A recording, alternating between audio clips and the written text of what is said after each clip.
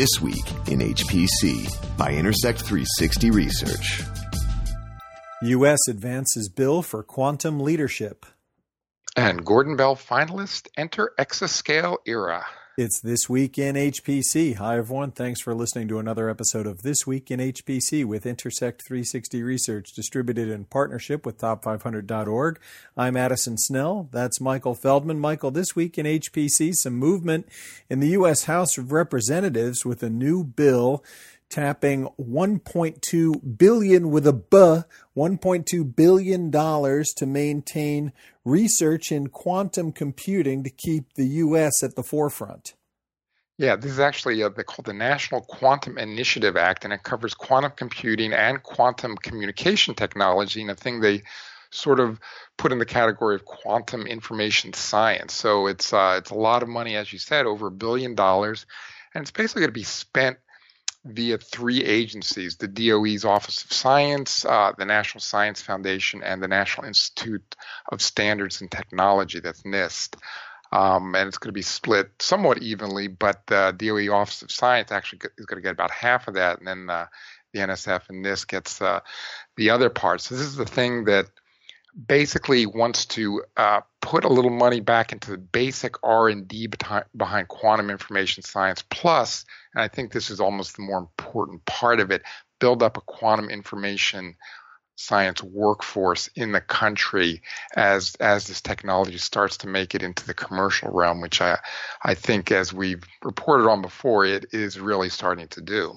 And as you point out in your article on Top500.org, this is really in response to similar regional or national initiatives. Last year, there was a $1.2 billion or 1 billion euro initiative in Europe called the Quantum Technology Flagship. And China has an even bigger one that's about 10 times the size, or almost, at about $11 billion for their National Laboratory for Quantum Information Science. So there's certainly a lot of national level initiatives going on for quantum technologies. Yeah, there certainly is. And I think the Chinese piece of this is really the thing that maybe is pushing the U.S. government forward. I mean, they consider China obviously an adversary technologically, economically in a lot of areas. So this is something that the U.S. doesn't want to lose its edge in, especially as quantum information science relates to military technology and to things like cybersecurity and just intelligence in general.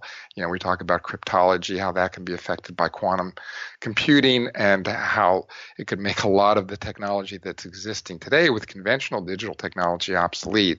So it's something that the people in the know and the government are aware of, and they don't want to lose that edge to China or even to our friendly alliances with Japan, UK, Canada, Russia, not so much.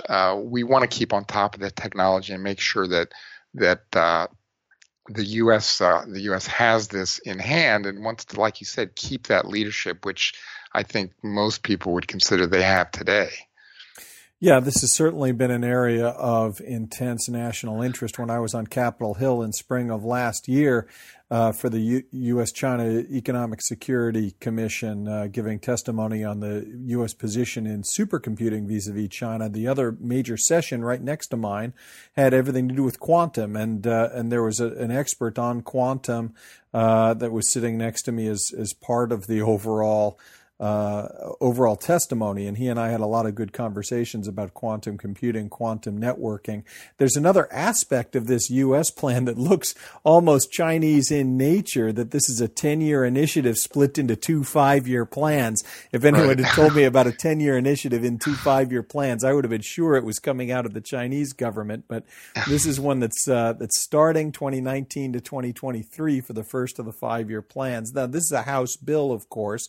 It's just a proposal right now.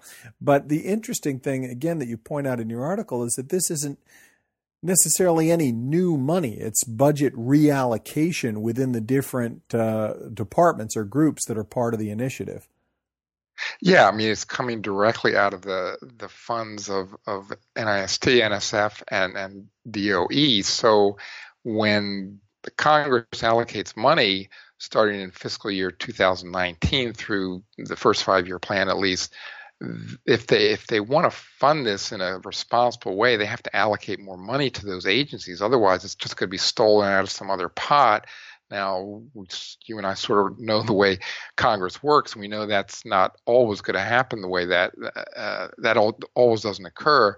So we'll see how this plays out. First, of course, it has to get through the Senate and then has to be signed, but I have a pretty good feeling about that. But yeah, it is a little disconcerting to see $1.275 billion sort of mandated, and then no specific funding mandated to back that. So we'll see how that comes about. We also say that $1.275 billion is just for the first 5 years.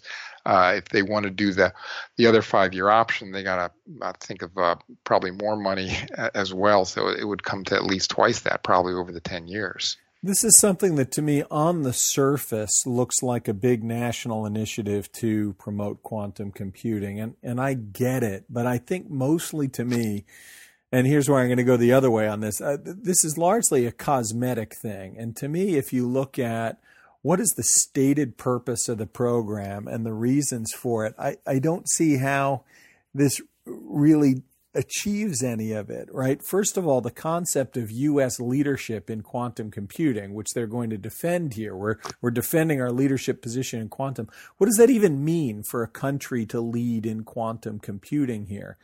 We see companies certainly that are investing in quantum, Google and Intel and IBM, and we think of these as American companies, although they're headquartered in the U.S., but they're multinational companies. So I guess it's American companies that are investing, and they stand to get a lot of grant money here.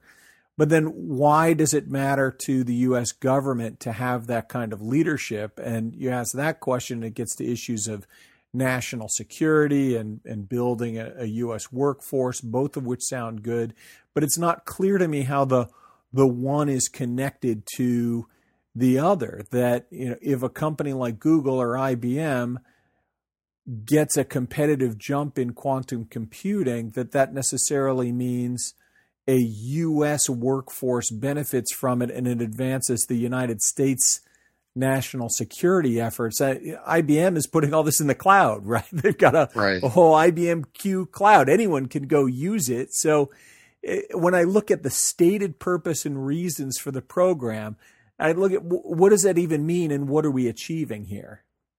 Yeah, I know that's a fair point. I mean, like you said, most of the big companies, at least working on quantum computing commercialization, are multinational, and that technology is going to float in and out of this country. I think a lot of this is about the military applications, intelligence, and cybersecurity, things that maybe these commercial companies aren't going to be so concerned about it. I mean, especially when you consider something like quantum communication technology. I don't know if we don't hear about it that much. I mean, quantum communication is sort of a more national infrastructure type of thing, or more an intelligence type of operation.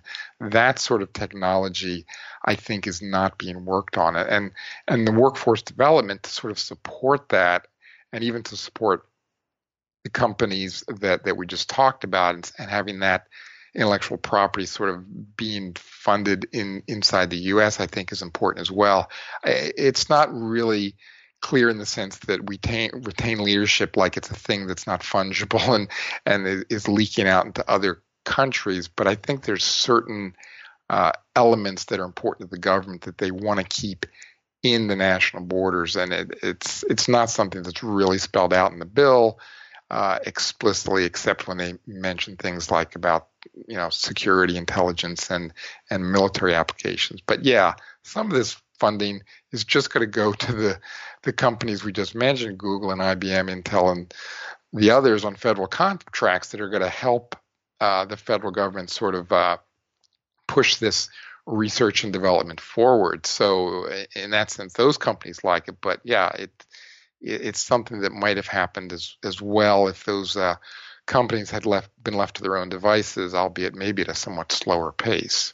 Well, one aspect of this I can get behind is the notion of, in as much as this is an open economy, if you saw leadership coming out of China as a more closed economy, and with the government-funded capitalism they have there, the notion that if it were a Chinese company or Chinese research that were really at the forefront of quantum computing, that then the technology might not escape China, and it would be something that Americans wouldn't have access to. Right. So this is a way of ensuring that American agencies, companies, workforce have access to the technology and don't fall behind. That would be the notion that I think is being put forward here. Yeah, and certainly, specific things like if China had the technology and they could break cryptology codes that now would sort of make the conventional technology obsolete, that would have a huge effect on national security in this country and in the security of our allies. So there's certain critical elements that are sort of hidden in the details here that are important. But yeah, I think we'll see a lot of these initiatives. I mean, we'll see the same thing happening in AI and things like that, where the technology is seen as so all-encompassing that it leaks out into national interests that go over and above what the commercial vendors are doing for their potential customers. Meanwhile, in the conventional supercomputing race, also this week in HPC, Michael, one other quick story. The Gordon Bell finalists for this year's Gordon Bell Award in Supercomputing Achievement are now out there, and one of them in particular we talked about before is the COMET application for genomics analytics on the Summit supercomputer. They've improved the performance of that since the last time we talked about it and are now at 2.36 exaops of performance, and are claiming this exascale application as one of the forerunners as a possibility to take home Gordon Bell this year. Right. I think one of the more interesting aspects to this is that they're using the tensor cores on the NVIDIA V100 GPUs. Now, those tensor cores, as we've talked about before, is for accelerating deep learning applications, these neural network models that can be trained and then used to do all sorts of interesting analytics. But here, it's actually being used on a more conventional HPC code, comparative genomics code, and they're just using some of the reduced precision via these tensor cores to get this level of performance. It's like you said, it's over 2 exaops, and it's not like the throughput is I think it's like 25. I think it's 25 times more than they got on Titan, which was the other flagship supercomputer at Oak Ridge National Lab before Summit came on there. So they're getting a lot more performance from this application they got before, and just because they were able to sort of leverage these tensor cores that were actually built for something else. So that's quite interesting. Between you and me, I think it's an inside favorite to actually win the Gordon Bell Prize because it's such an innovative use of the hardware, notwithstanding the fact that they've broke into exascale territory, so to speak. Yeah, we can put a pin in the entire exascale debate. As you know, I've been skeptical about this redefinition of the term exascale, but we're not going to settle that on a podcast. The more interesting thing to me here is that 5 out of the 6 finalists for the Gordon Bell Award have been using this Summit supercomputer. One used both Summit and Sierra. So this is really the architecture of choice that we're looking at for the award this year.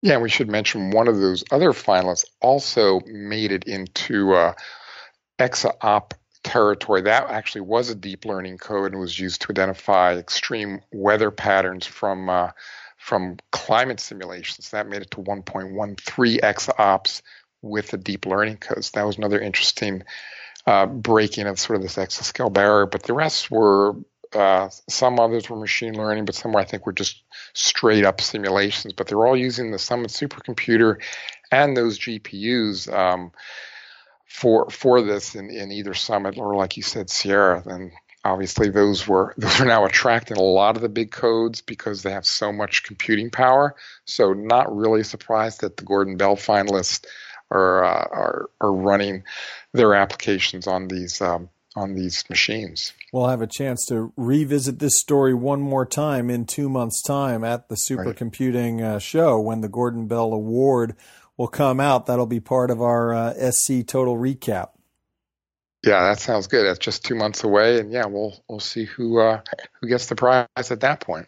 All right, Michael. Thanks a lot for 2 more interesting stories, and thanks to you for tuning in. You've been listening to This Week in HPC, brought to you by Intersect 360 Research, actionable market intelligence for high-performance computing. For more information, visit intersect360.com.